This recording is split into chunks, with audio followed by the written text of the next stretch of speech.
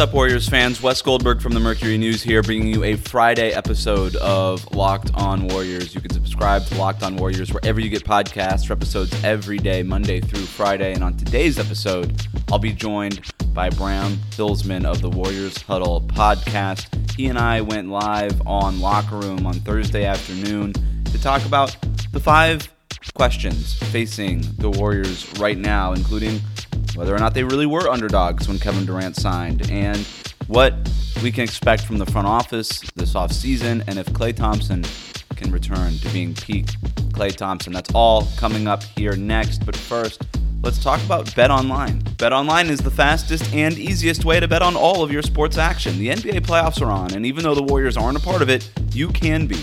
Take a look at the spreads, the money lines, the over-unders, and more at BetOnline. And this week, we are 0-1 with a push. Let's try to come out even for the week. For tonight, I am looking at the Denver Nuggets minus 1.5 right now at betonline.ag. You can get the Nuggets at minus 1.5 point favorites over the Phoenix Suns. Phoenix is up 2-0 in the series.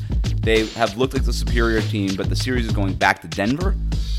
The Nuggets have the MVP and Nikola Jokic. I think Michael Malone makes the right adjustments, and I have a hard time seeing them going down 0-3 in this series, even though I kind of like Phoenix in this series now. But I think Denver at minus 1.5, I'm still not all that confident in it. If they could win just by 1 point here, but I like the money line at minus 120. So I'm going to put my money on the money line, minus 120 for the Denver Nuggets to win. BetOnline also covers awards, TV shows, reality TV, real-time updated odds and props on almost anything you could imagine. BetOnline has you covered for all of the news, scores, and odds. It's the best way to place your bets. It's free to sign up. Head to the website or use your mobile device to sign up today and receive your 50% welcome bonus on your first deposit when you use the promo code LOCKEDON. BetOnline, your online sportsbook experts. You are Locked On Warriors, your daily Golden State Warriors podcast. Part of the Locked On Podcast Network, your team every day. Welcome to Asking for a Friend, the biggest questions facing the Warriors right now. I'm Wes Goldberg from Locked On Warriors here with Bram Hillsman of Warriors Huddle. 2 great Warriors podcasts coming together to answer the biggest questions facing the Warriors and whatever else we decide to talk about. So Bram and I will talk. We'll go through the 5 questions that we have prepared, and then we'll open it up to some listeners here at the end of the show. We'll let you know when the Q&A session will start. But Bram, let's get going and jump right in. Our first of 5 questions. Number 1, were the Warriors really underdogs, as Kevin Durant claims, before KD signed here? Okay, before I answer that, let me first give you some credit where credit is due. That was super professionally handled. I mean, like Wes and I literally just came up with the title of this segment, its concept, and you probably wouldn't think that the way that Wes just fired through that intro, man. So really nicely played. And do you mind if I give you – I'm a little distracted. Can I give you some non-basketball news really quickly and then answer your question? Of course. I am back in downtown San Francisco. I'm back in my office, which is open back up. But these guys gave me a new office. I'm now in a place that has windows that face out of the street, which I thought was nothing but upside. Exactly right. But today, a homeless man was nice enough to not only look through my windows, or at least that's what I thought he was doing, but then started pissing on my window, Wes, while legitimately making eye contact with me. So, like, I'm all fucked up, man. Like, I was ready for today. I had some notes, and now I'm a little discombobulated, So if I just stop talking, it's because the psychological stress has finally gotten to me. Your question. I'm sorry to hear that. That is among the most San Francisco things I think I've ever heard. It's a city that always smells a little bit like piss, if not a lot of bit like piss, depending on what part of the city you're in. And you saw why. You saw the germination of exactly why it is that it smells the way it does. Oh, and the interesting thing, I thought that, this must be like a one-way window or something. You know what I mean? Like there's some reason why this guy's doing this and not feeling bad about it. But then he made long and direct, prolonged eye contact while continuing to piss. And there's no way the kind of like soul-to-soul contact we had during that eye contact could have happened had it been a one-way window. So yes, man, weird morning. Were the Warriors underdogs? No, of course they were not underdogs. They're coming off a 73-win season. They were beginning, they weren't dynastic. They weren't the team that they became once Durant joined them. I mean, they certainly got a lot better. But unless people are using the phrase underdog in a way that I am, just not familiar with at all, I don't think you can call them underdogs. No, it's ridiculous. I don't know if KD was rationalizing after the fact of what he has said before, that he would not have signed with the Warriors had they beaten Cleveland in those finals, right? After that 73-win season. But they won 73 games. That's a record last I checked. They had the 2-time MVP on the team.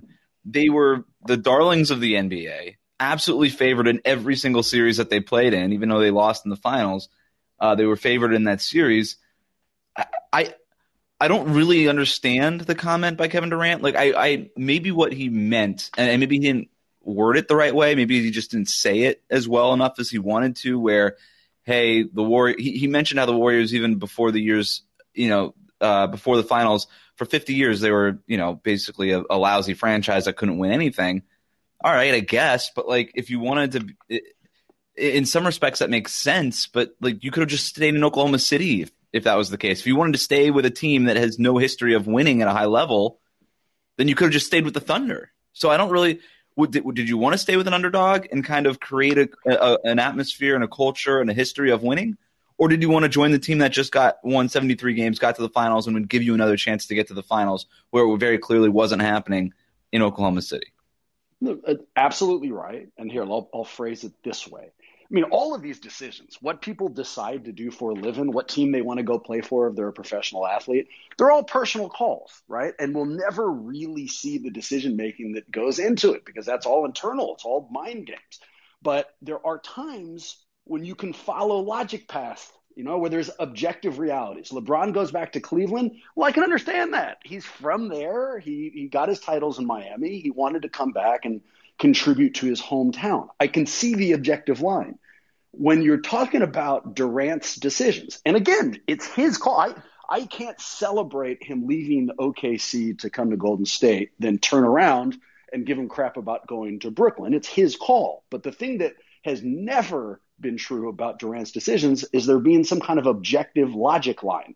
They don't make sense. That's just not what happens. And so if the logic line he's giving us now is, I went to Golden State because they were underdogs. No, that doesn't make any sense to me. There's no logic there. If you're Steph, if you're Draymond, if you're Clay, if you're Steve Kerr, and you hear that, if you're Joe Lacob and you hear that in that interview, are you insulted? If that had come out the year after he joined us, yes, absolutely. Maybe not insulted, but at least confused. What the hell is going on here? Am I insulted now? No. How many ridiculous things have we heard come out of the Durant camp since he was here in Golden State? This certainly isn't the first. So, at this point, I maybe raise an eyebrow to it. I notice it, but I'm not hurt by it. The next time Kyrie Irving says some crazy shit about it being a flat earth, I'm not going to be surprised or hurt by that either. He's kind of created a reputation around saying things like this. Joe Lacob has never considered himself an underdog since, or I shouldn't say never, but it's been a very long time. Since he's been wealthy, he has not considered himself an underdog. In fact, I would say his entire disposition is about not being the underdog. It's about being the favorite in almost everything that he does. He believes that everything he touches turns to gold. And while that's not 100% true, it's not that close to being false. It's much closer to being true than it is false. That guy is a genius businessman. Think whatever you will of him. He's had a ton of success in his professional career. I would be a little insulted, even right now. If it's like, okay, you can say this, 2 years since leaving, and after after a 2019 finals loss, and then you go to Brooklyn and all these things. Look, maybe not out of being bitter, but okay, now you want to turn around and say we were underdogs before you got here. Like, what does that make the rest of us? You think you got here, made us go to the finals for 5 straight years, or 4 straight years for KD, and then you leave and we haven't been to the finals since. Like, I would be a little insecure about that. I think that's a great take. I think that, and then let's add some objective, obvious evidence to it. When they were super successful, and everybody knew that the Warriors were successful, so successful that the Wall Street Journal does a profile on Joe Lacob. Did he come out and say we were light years behind? No, hell no, he didn't. He went out of his way to tell everybody we're light years ahead, or put differently, at a time when they're at the top of the mountain, scream to everybody, we're at the top of the mountain. This is not a guy who wants to be viewed as an underdog. This is a guy who No. wants to be, put on a pedestal by everybody. So He yeah, built a pyramid. Okay, there you go. And this is random, but you're the perfect person to ask. Earlier this week, in another podcast, we were asking first whether or not we're the type of people who would sneak in to locations without paying. And then we stopped it and we started doing it with players. Would Curry sneak into a place without paying? Would Clay? The last one we did was Lacob. Do you think at any point, because Lacob I'm sure has had means throughout his life, do you think that Lacob's the type of personality who would sneak into something without actually paying for it? Like a game or a movie or something like that.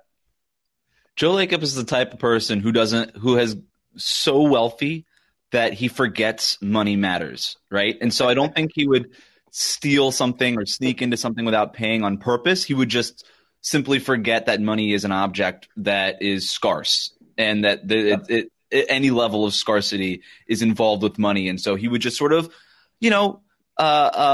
just forget that, oh, that's right, I need money to do this thing, and here's the $200 it takes to get into this thing. That money does not matter to me, even in the littlest bit. I'll never miss that $200. In fact, I didn't even know I had that particular $200.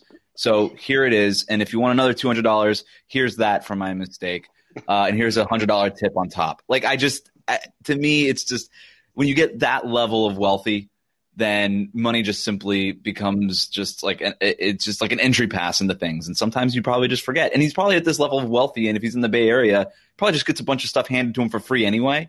So I'm sure he has a hard time remembering what he has to pay for and what he doesn't. Like, I feel bad for him, really. Yeah, well, there you go. There's the part that I do not agree with. But yeah, I can see that happening. Like getting up from a table at after dinner and not paying for it, not because he wants to do like a dine and dash, simply because he forgot that you have to put down a card. He would think it's cute, like, oh yeah, we have to pay for these things, and then has his assistant whose only job it is when he pays in cash, he says, card. When he pays in cash, he says, "Hey, honey, look at this," and then puts like $300 bills on the table. Well, he says, "Hey, honey, look at this," and then claps twice. And the one guy whose job it is to just carry around cash scurries up to the table and drops it on the bill. Right. And it's just, and I think of that Arrested Development line with the mom, R.I.P. She goes, "What's a banana? $10?" Like, he's like, he'll probably drop like, $200 on the table. And his wife is like, "This is a Wendy's. Like, what are you doing?" And why are you ordering bananas at Wendy's? Let's go to our next question. Can we trust the front office to make the most of this offseason? I've got a passionate response on this one, and it's going to take a little while. Do you want to go first, or should I dig in? With that kind of tease, you have to go first. Boom. Then my short answer is abso-fucking-lutely. All right? Now, let me give you a longer answer, because I understand where this is coming from. And this one was my question, right? So do I have the same level of trust in this front office that I did in 2019 when they were coming off of 2 straight titles? No, of course not. And did they nail the 2020 pick with James Wiseman? Again, no, of course not. We know for sure that he didn't immediately contribute. I'll take it a step further. The Warriors got better when their draft pick, the number 2 overall, got hurt. So do I understand the concern that's being levied at these guys? Yes, I do. But I think it's more of a symptom of how entitled our fan base became after we had 5 straight runs to the finals than it is for any reason for us to be worried about Bob Myers and company. Here's a list, all right? So Myers joins the Warriors in April of 2011. He's an assistant to Larry Riley, and then the very next year becomes the full GM, even though he was only supposed to be assistant for longer than that 1 year. Here's a list of the players that they acquired during his tenure today. Klay Thompson, Draymond Green, Harrison Barnes, Andre Iguodala, Sean Livingston, Kevin Durant, Jordan Poole, Andrew Wiggins. Those are just the highlights. During that stretch, Wes, they go to the finals 5 times. They win 3 titles. They changed the conception of who the Golden State Warriors were. We were a laughingstock. When people talked about free agents coming onto the market, the Warriors weren't one of the names that got listed.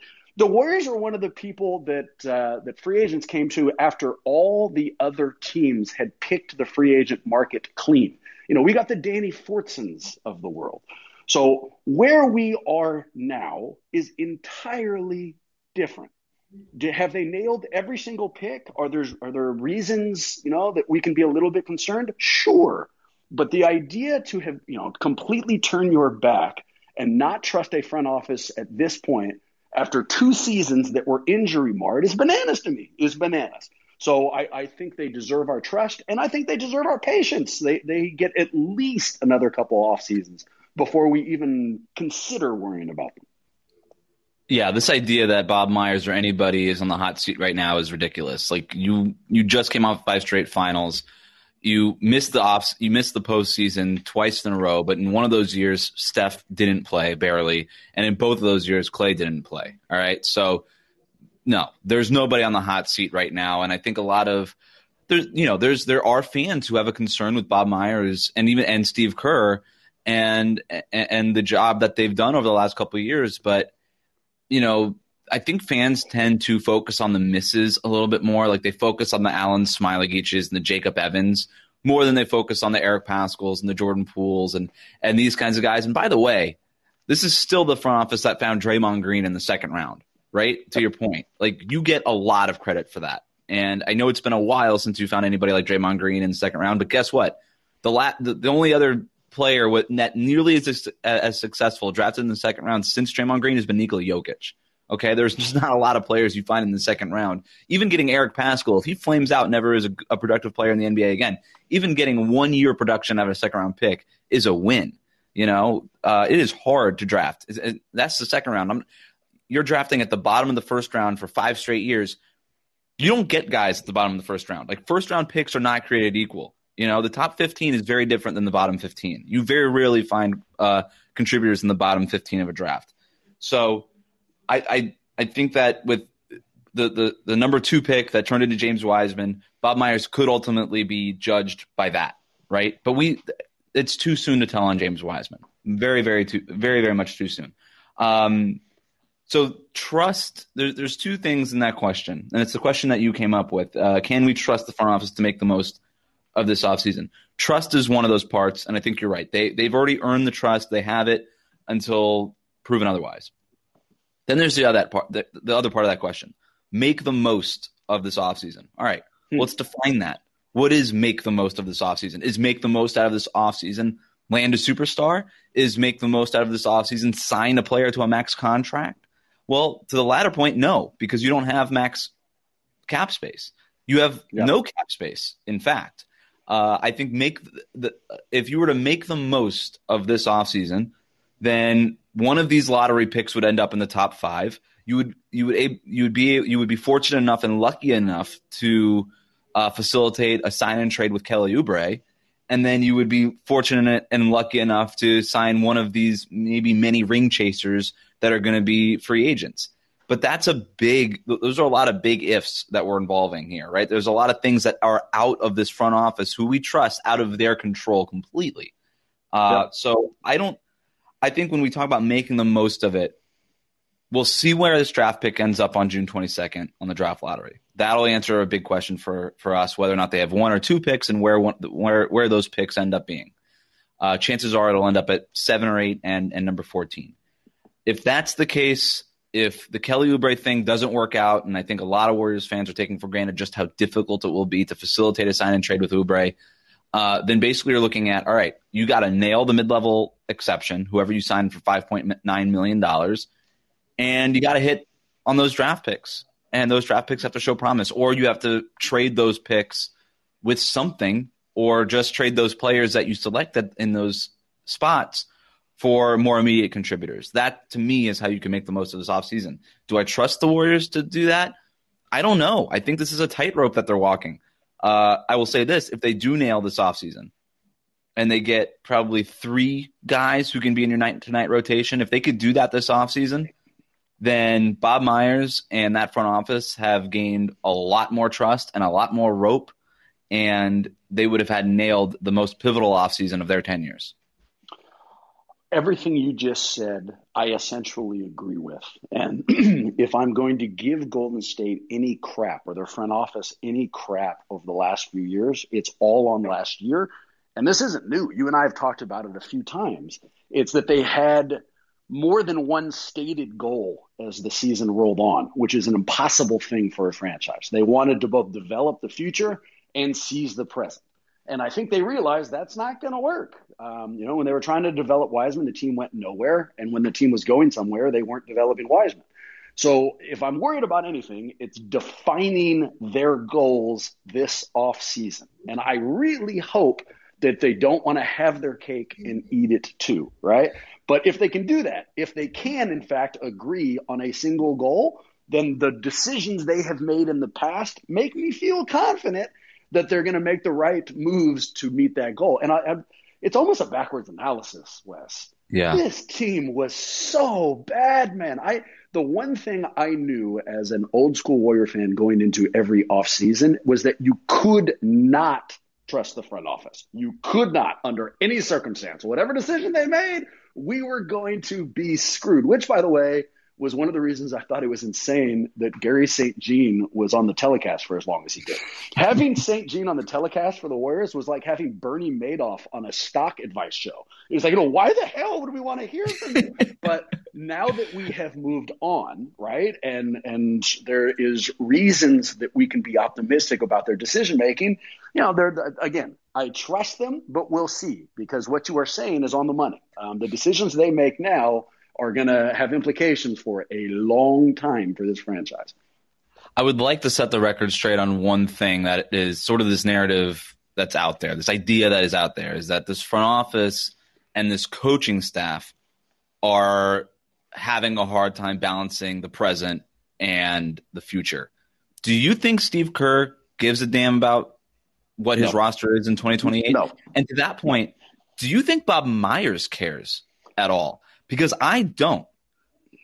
I am not reporting this, but I am just it's all like let's it's Joe Lacob. Let's put our logic hats on here for a second and think about what the current lifespan is for an NBA GM and an NBA head coach.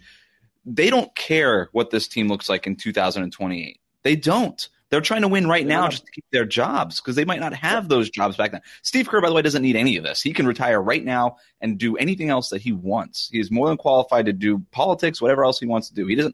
He go back to TNT and have a cake job and maybe hopefully replace Reggie Miller. But this comes from Joe Lacob, who, like I said, just built a pyramid, and he needs to fill that pyramid with happy, paying fans. And he is thinking long term, and I disagree with that logic. I think if you just win another title with Steph Curry, the karma that you get by doing that will fill those seats for years and years and years. But it comes from Joe Lacob. All this stuff about trying to balance the future with the present, this James Wiseman stuff, all this stuff. I think there's a direction. It comes from him. I'm not reporting that. I'm just using my logic hat. I'm just, that's it. That's all I'm saying. It makes perfect sense. It makes perfect sense to me. Next question. The 5 most ridiculous names that have been mentioned in your mentions to you, maybe some that you've come up with, Bram. The 5 most ridiculous names mentioned in trade, thoughts, rumors, proposals, hypotheticals, etc. so far. Do you want to start, or do you want me to start? I'll start you off, and it's an easy one. Domantas Sabonis. I know. And I was hoping to give you a bunch of Indiana Pacer names just to bother you, because it would have been very funny if you came into this segment with just 5 Indiana Pacers. If you just named their starting lineup, that would have been very, very funny. You don't have to call out my jokes before they happen. Don't you worry about it. Here's one of my names. We'll see what the next one's reach. But does it rhyme with Tiles Murner? It might, but the Sabonis thing. So, from a Golden State perspective, why would I want him? Well, for all the reasons that Indiana was going to say no, and what makes it a ridiculous answer. if everything works out for Wiseman the way we hope it will, you know who he might become? Domantas Sabonis. If I am Indiana and I'm already holding on to the ceiling version of young James Wiseman, who's already dealing with, maybe some injury concerns, why the hell would I say, yep, bring that guy in? So I understand the appeal. I'm on board, but it's a ridiculous suggestion. There is no way it's going to happen. I have, and you know this, boycotted Indiana Pacers trade ideas because this thought that because they were unhappy with their head coach, that they were going to blow this team up never made any sense. That jump in logic was so ridiculous. Like people are like, oh, they want to fire their head coach, Borston, whatever his name is. They're going to fire him, and then therefore they're going to blow the whole thing up. First of all, if you've ever paid any attention to Indiana Pacers basketball, even superficially, just from the West Coast, if you know anything about the Pacers, you know that they have never tanked because they can't afford it because they're a small market team. And small markets teams cannot tank the way that a team like Philadelphia can or New York can. Not that New York tanked, they just sucked by accident. But the idea that they would then trade Sabonis and all these other players because they were unhappy with their head coach. Hey, guess what? Fire the head coach and then problem solved. And then you get to keep all your good players and you don't have to tank and lose off on potential playoff revenue. And you know what happened? They fired their head coach. They did it this week to Bram. And they're not going to trade any of these guys. Now, if they do trade anybody, it would be Miles Turner, not Sabonis. Because why would you trade the player that you're building around? Sabonis is the player you're building around, as is Malcolm Brogdon, which is one of the guys on my list. But if you're going to trade any of them, it would be Miles Turner. And the only reason you would trade Miles Turner is because you have a duplication, a redundancy in the front court. Turner and Sabonis are basically centers. All right. So if you're going to trade one of them, if you're going to split up your Twin Tower situation, then why would you do it for another center who is not as good right now as those other centers when you're a team that famously does not tank and does not want to take a step back? It never made any sense to me. It never made it. Oh, and then, okay, well, why don't you trade Andrew Wiggins there? Why would the Pacers want Andrew Wiggins? Like, what? Nobody's dying for Andrew Wiggins. Why would they trade Miles Turner for Andrew Wiggins? Why would they trade Sabonis for Andrew Wiggins? They're not doing that. Like, get out of here. There is not a single player on the Indiana Pacers that is going to end up on the Warriors next season. I promise you. I promise you that.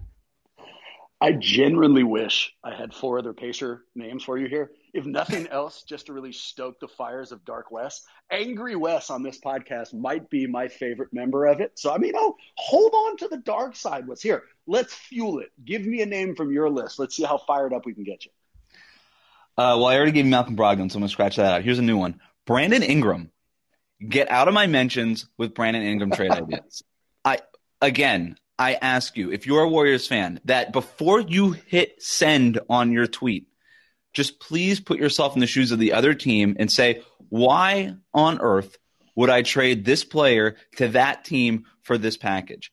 And so how many Andrew Wiggins plus draft pick trade ideas have I gotten for Brandon Ingram?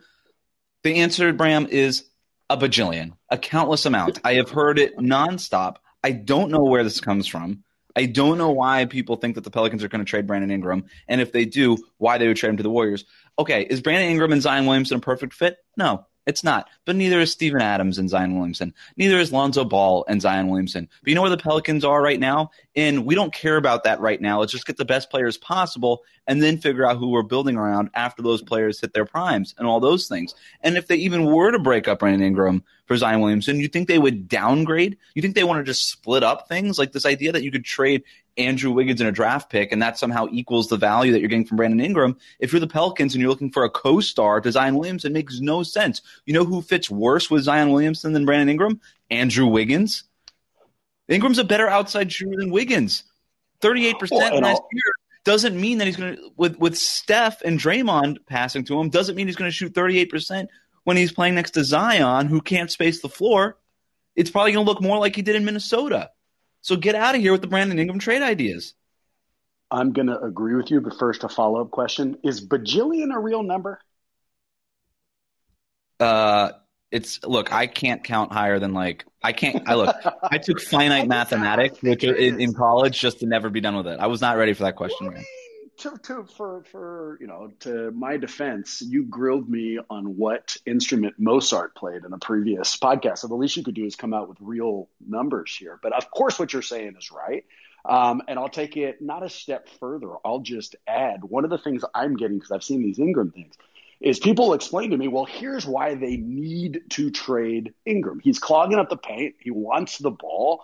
He is taking shots away from Zion and their future. Let's give them Wiseman. Let's give them Wiggins. Let's take that burden away. Well, all you're doing is creating the exact same logjam. You're creating the exact same problem. So you can't identify a problem and then solve that problem with the same problem. Those things do not match, and hopefully this will get you even angrier. Because this one was remarkably asinine. It came to me. Wait. Before we move on from Ingram, because we have a comment here. Tommy Gunn says the reason why Brandon Ingram's coming up because Ingram isn't happy and they can reset on the Zion timeline. The Zion timeline is not dependent on his age. The Zion timeline is dependent on how good he is, and he was an All-NBA caliber player this year. Zion is ready to win right now. I don't know if he's ready to win a championship, but he hasn't made the playoffs yet. And the Pelicans want to make the playoffs. Zion wants to make the playoffs. So to reset the timeline doesn't make sense. To add more Jackson Hayes level players to that roster doesn't make sense. You're trying to find a co-star. And again, to Tommy's thing here, summation of this podcast, Warriors aren't trading for anybody. There's other Pelicans that I think are definitely tradable that I think are the Warriors could acquire. I think Eric Bledsoe is a guy. I think Lonzo Ball, he's a restricted free agent. I don't want to get into all the sign and trade dynamics of that and whether or not the Warriors can do it or not, but maybe he's somebody that the Warriors could target. Like there's guys that I think could be gettable from the Pelicans, just not Brandon Ingram. We came up all last podcast. We came up with 3 or 4 trade opportunities, right? That we thought that they might be able to go after. It's not that there's not names out there. And as far as resetting the timeline, what my concern would be, we haven't heard this yet. We will very soon. Dallas and Luka. You know, that if Luka starts looking around and doesn't immediately see a path to a title and unique greatness in Dallas, you know what he's not going to do? Stay in fucking Dallas. And if I'm Zion and they suddenly reset everything around me more than once and my contract starts coming up, you know, the last thing I want if I'm a Pelicans fan is any uncertainty whatsoever about why Zion is going to stay. And, you know, if they're resetting, you might create that uncertainty. But let me give you this other name because the other name is Zion. I had a guy write me an email, Rick in Santa Cruz. I literally wrote it down. Quote, I can't believe no one has suggested this since the numbers match perfectly. Wiseman and Damian Lee for Zion. Who says no? Well, Rick in Santa Cruz, who says no? Fucking everybody. Everybody says no. There's not one. I mean, there's no. Well, I'm sorry. Everybody in New Orleans says no as quickly as you can possibly make that call. Wow. And I, you know, I mean, this guy, he's got balls, you know, and he clearly understands the salary cap, I guess. But the reason no one has suggested this, man, is because it's bananas. How about we trade for, you know, we get our hands on a time machine and bring back Prime Jordan, you know, because it'd be just about as realistic as bringing in Zion. I don't think any of my names can top that. The who says no thing is the perfect punchline. It's so good. Here's another one. Jeremy Grant from the Detroit Pistons. I think that there is a tendency, and I don't mean to just hate on Warriors fans. I don't really mean for this segment to become that, even though I should be smarter and realize that. Well, it's not here. Every fan base does this.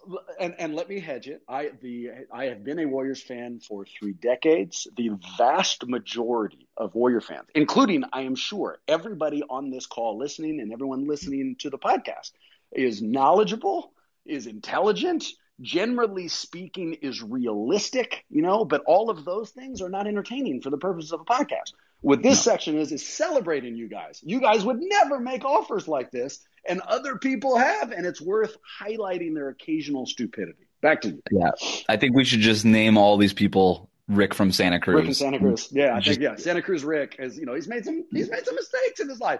Who hasn't, Wes? That's right. Jeremy Grant makes no sense. I don't know why it is that people think this team sucks. So we are able to now get their best player. That logic makes no sense. Teams that suck don't always blow it up. In fact, I would say rarely do teams that suck blow it up. Like this idea that teams blow it up all the time, it's far less common for a team to just blow it up than I think the sentiment is that's out there. The Pistons put all of their money on Jeremy Grant. They were betting all their chips on Jeremy Grant. In fact, they were cool with buying out Blake Griffin, who had they previously put all their chips on. They moved the chips off of the Blake Griffin square and onto the Jeremy Grant square because they are so confident in Jeremy Grant. And by the way, Jeremy Grant had a damn good year for Detroit, which is why all these Warriors fans want to trade for him. The Pistons aren't trading their only good player. It's not happening. They're trying to get back to the playoffs. They suck. Why would they trade their best player if they suck? That doesn't make any sense to me. I think what they were trying to do is get rid of their bad players so that they become less sucky, not their good players so that they become more sucky. Like this, it's just like this weird logic that's out there. Not only are the Warriors not getting Jeremy Grant, no team is getting Jeremy Grant. That's not the Pistons. The Pistons have Jeremy Grant. They're keeping him, at least for the time being, because that was their big win. That was their big move. They got a new GM, Troy Weaver. That was his big move, was getting Jeremy Grant. They're not calling it quits on him for no reason. They were bad. Jeremy Grant was very good. He is the guy they are building around so that they could be not bad anymore. Somewhere Rick in Santa Cruz is furious at you and me and doesn't understand why we can't see the obvious trades that are laying out there in front of us. Let me boil it down to a single question for you. Back from the bizarre and to the realistic. Don't give me a name. I mean, we've got a lot of podcasts in front of us. I'm sure we'll chase them down. But if you had to bet something super significant to you, a rent payment, a mortgage payment, something legitimate, would you bet that the Golden State Warriors make a trade this offseason? Yeah, I would bet that they make some kind of trade. I don't know that it's going to land the kind of thing that Warriors fans are going to do cartwheels over, but I would probably bet in some way, shape, or form they do some kind of trade to get something. The weird way to phrase it, but over under $13 million a year, how much money will that player earn? You know, because it's a way to get the caliber of player under. Exactly. Under. Yeah. And we will, one of our questions I'm sure in the future will be, who will the Warriors trade for? We did one of those last week, so I'm positive that we'll cover that segment as well. Let's go on to the next question. Will Clay ever be Clay again? What do you think? Good and bad news on this one. Let's start with the bad. No, I don't think that Clay is ever going to be the same athlete he was, the exact same professional he was after these two injuries. You don't go through a left ACL tear and a right Achilles tear and come back as the same person. Good news.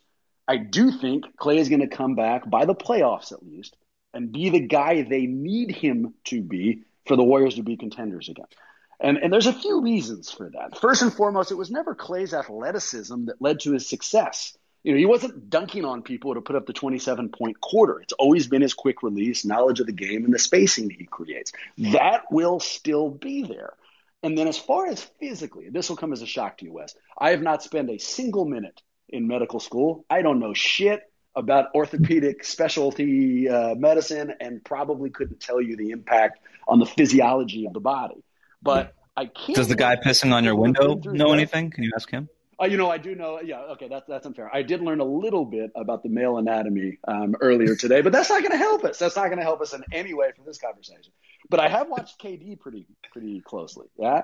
And even though he missed a number of regular season games and had to take some time off, now that the playoffs have started, who are we seeing? We're seeing Kevin Durant. He's averaging more than 35 minutes a night. He'd probably be averaging more than that if they hadn't been blowing people out. And he's doing all the things they need him to do from an athletic standpoint, more than they're going to ask Clay to do. So I get it. There's two injuries, not one. But there's enough reasons for me to think, there's a future to look forward to here for Clay. I think the Kevin Durant comparison is a really good one. And everybody's bodies are very different, right? Especially Clay and Kevin Durant. Those bodies are very different. But wouldn't you argue that Kevin Durant's body would probably be harder to bounce back from that kind of Achilles tear than Klay Thompson's body? Like Kevin Durant's 7'1", lanky, not a lot of weight on it, but kind of like weird top heavy, weird weight, all that stuff. And like you said, he wants to run pick and roll. He wants to handle the ball. He needs his athleticism. He likes to dunk. He likes to cut. He likes to do all those things. Klay Thompson's not trying to do that. I think Clay can be Clay. I'm actually very optimistic that Clay can be Clay. No, it won't be right away because he's also not just the Achilles tear, but the ACL tear, and then 2 years of not playing. He's going to be rusty. It's going to look weird. And I'm already telling you now, you're going to see so many columns and articles written and I promise I will not write any of these, about did Clay lose it? Can he ever be back to what it was? Because he's going to look awful when it first begins. Probably, right? Odds are he's not going to look great. And nobody can blame him. He hasn't played on an NBA in an NBA game for 2 years. So whatever. But you're right. By the playoffs, can he get back to what he was? I think he can, for all the reasons that you said. My thing is, when he went down in 2019, he was, I think he was starting to take a little, like a mini leap into a better version of Clay than we'd ever seen. And that would have served the Warriors really well the last couple of years because Kevin Durant was gone either way. And if you were able to get more from Klay Thompson than you did previously to help replace what you lost when Durant walked away, that would have been huge for the Warriors in trying to extend that dynasty. I don't think we ever see that version of Klay. I think that's what we were robbed of, that mini leap that he was about to take in 2019. Because he said that was the best basketball he's ever played in 2019. We were seeing him do things in the post. We were even seeing him do some playmaking and things like that we just hadn't seen before. I think we were robbed of that mini leap version of Klay. I do think we can get the version of Klay that we were accustomed to seeing for most of his tenure during those finals runs. I think we can get something very, very close to that because he still is going to be able to hit threes. He's still going to have the quick release. He's still Klay Thompson, so he's going to be helpful just out of a reputation factor, spacing the floor and things like that. I don't know that defensively he'll be what he was before, but that's why you get Andrew Wiggins, and I think Andrew Wiggins is going to take on that role of guarding, the number one scoring option on the other team, so that Klay Thompson could take a little bit more of a backseat on defense because I don't know that lateral quickness will be there at least right away. But I think we're going to get something very close on defense, and we're going to get something very close on offense to what we saw before. Well, and hopefully Wiseman's rim protection is also another reason why we don't use lateral quickness. And as far as him not coming back as Klay immediately, I don't think there's anybody who has ever worked in a job for a long period of time who can identify with that. I'll keep it personal. I don't know what the line is, maybe like 3-4 days, maybe a little bit longer. But there's a certain amount of time on my vacation. If I am out of my job, my normal day job, for a long enough period of time, when I come back from that vacation, I'm secretly thinking, can I even do this anymore? I'm not even really sure of how to do my day to day. And I slowly figure it out. And there's no reason that would not be true for professional athletes. Of course, he's going to be rusty in the beginning. That is just part of the show.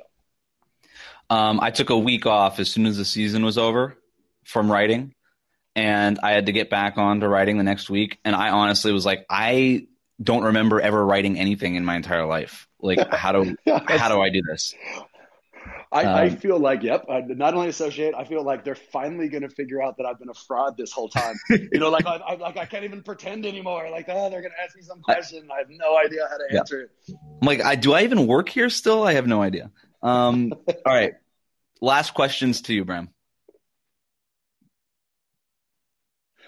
Sorry, I thought you were going to ask it. Got you. No. I got it, and I'm going to frame it a little bit different. So the one we talked about, this is kind of a personal one, and on the Huddle podcast, we take questions from the audience, and we encourage kind of invasive personal ones. So this is in that exact same vein, but I'm going to bring it back to the Warriors and make it a twofold question. So the question itself is, what is something you do alone that is either embarrassing or would surprise somebody? And I'm going to take it a step further. I'm going to answer that, and then I'm going to go further and ask you, what Warrior on this team do you think does shit alone that is the most surprising or the most embarrassing on the team to make you feel better about maybe giving us an embarrassing example? Here's a couple of things for me. One, dude, I have an entertainment problem, like a real entertainment problem. If I am not being entertained at every single moment of my life, I kind of panic. If I don't have something to read while I'm going to the bathroom, for example, I've had moments where I've read the back of a shampoo bottle. I've read the same shampoo bottle more than once, Wes. I read in the shower if need be. And I'll take it a step further. Those aren't the only embarrassing things. I have, and podcast listeners have heard this before, I have done that thing where you pass a stranger on the street and you do that kind of imperceptible head nod where you're saying what's up, and then got to whatever location I was going to, thought better of the look, like, oh, did that look weird? And then gone into the bathroom and redid that look just to see how it played with the stranger. So, dude, I am absolutely on board for strange things. I've got some Warriors players to guess on, but I'll pause for a Okay. second. What do you got, man? What kind of crazy shit are you doing alone?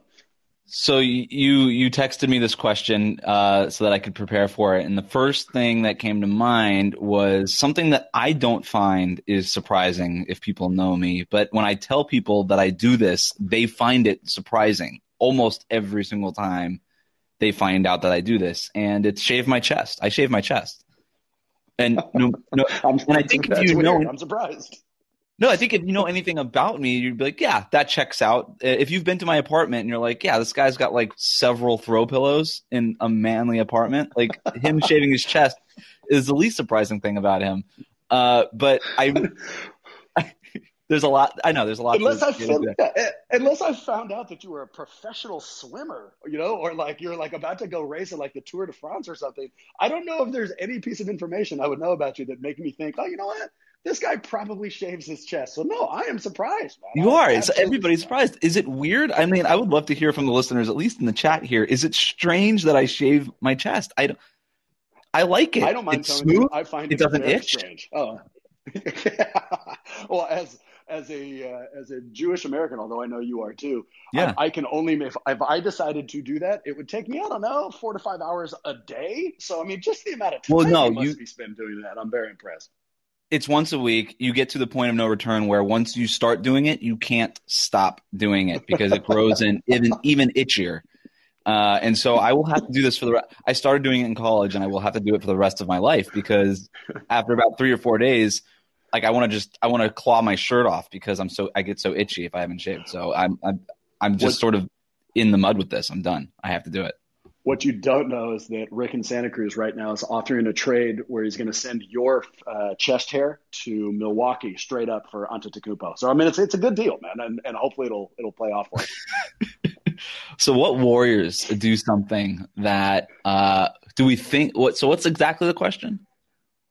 That they do of this Warriors roster. What player does the strangest shit on their own?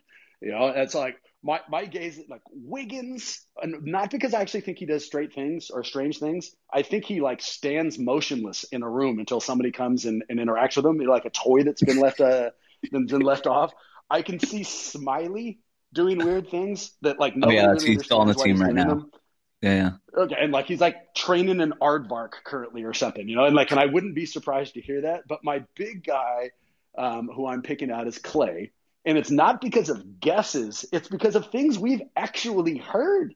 Like I remember reading that he shot a bow and arrow in a frat house when he was still in college. Yep. I remember seeing images of him like randomly kayaking right now in this last off season, or like jumping into the bay for God knows what reason. So the caveat would be Clay has turned his personality into a cult. So we no longer view these things as strange. We just view them as, oh, he signed a toaster. Awesome. But anybody else did these things on their own, we would think they're strange. So that's my guy. I think he's probably doing the weirdest things. I've got two answers to this, and I've got one that I just want to briefly gloss over because I don't want to get into it, and then I've got one where I think we can have a little bit more fun with it. The answer is absolutely 100% without a doubt Kelly Oubre. Okay? We don't know anything about this dude. He is a weird MFer, and I think there might be things that we just don't like. Whereas Clay, it's kind of lighthearted and fun. I think with Kelly Oubre, we don't want to know.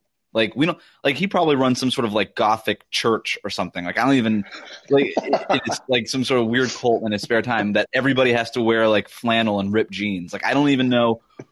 Like I don't even want to go down that rabbit hole. The other answer that I have is Damian Lee, because I don't think it can be any of the young people. I don't think it could be Smiley Gage. Well, maybe it could be Smiley Gage because whatever, they could do weird stuff. But like a guy like Nico Mannion, Jordan Poole, like I don't know. Maybe I'm just the old millennial in the room, but I don't think that these Gen Zers do anything all that interesting. I think they just sort of watch YouTube and do what their job is, and that, or go to school, and that's it. Like, you know, the Gen Zers that I know in my life, like they don't have that many interesting hobbies. Even though my brother is technically a Gen Zer, I think, and he took up woodworking for a year, so that was weird. But Damian Lee is like that borderline kind of millennial age, And I think that he's spent so much time kind of toiling through the G League and not having a ton of money. And he still doesn't have like a ton of money compared to a guy like Steph, but he's a millionaire now. And I think with that kind of money, even though it's not a ton of money, that he can't just entertain himself by flying his private jet to Barbados and just taking a vacation. But he has enough money to buy stuff. So like to me, Damian Lee might like own a koi pond, right? Like that's something I could see him doing just for fun, and like got really into feeding the koi fish. And they all have names and personalities and favorite foods and all these things. Like something like that, I can imagine him doing. And he's written like children books about them. I'll start with Kelly Oubre. I'd be careful on taking too many shots at him, because if there's anybody on this Golden State roster who will 100% support your chest shaving, it is Kelly Oubre. So I mean, you may want to keep him on your roster here. And then as far as Damian Lee, I agree with you, and I'm going to take it a step further. And this is just me being personal. If I'm Damian Lee and I am so tired of people viewing me because of who I am family with, right? I don't want to be known as a brother-in-law anymore. I'm fucking tired of that. And my basketball talent hasn't dictated another personality, then I'm picking up some kind of a weirdo hobby that would, I'm telling people I'm teaching a snake how to sing or something. I'm building, like a maze for hamsters, like something, so that when they hear that, that's what they think of me from here on out. Hopefully you knock out that's Steph's boy to that's the snake singer, like something like that. I can see him going down that path. Definitely not golfing. That's not one of the things he's picking up. All right. Those are all of our questions. Let's open it up briefly for a Q&A. First one in gets the first and only question. And if you want to ask a question, just request to speak here on the Locker Room app. We'll give it a couple of moments here, but while we wait, if anybody wants to ask a question, just request to speak here on the Locker Room app, and we'll get to you. Do we have any? I forgot one other ridiculous name while we're waiting here for our final question, Bram. Marcus Smart. Don't see why the Celtics would. I don't see why the Celtics would trade Marcus Smart to the Warriors. I think if they were for a draft pick, I think that if they were to move Marcus Smart, it would be for a superior player, somebody who fits better, and the Warriors just don't have that player. Yeah, I mean, I agree with you. I'm not sure what the hell Boston's going to do at this stage, but I don't think that that's a realistic trade target at all. And I'll throw out to encourage people, kind of conversational whiplash, but if we're waiting for it anyways, if you are listening to this and would like to participate, actually fire off a question for us. Next week, for example, what you want to do is download the Locker Room app, look for Wes and I, and then you can participate with us. Hopefully we'll be back next Thursday. Next Thursday is the plan. We'll wrap it up here, Bram. Thanks as always for taking some time out of your busy day and watching people pee on your window. I know that this was not easy for you, so it's much appreciated. This therapy session, the conversation, everything helped me through it. The pleasure was mine, Wes. Love this. Let's do it again next week. Sounds good.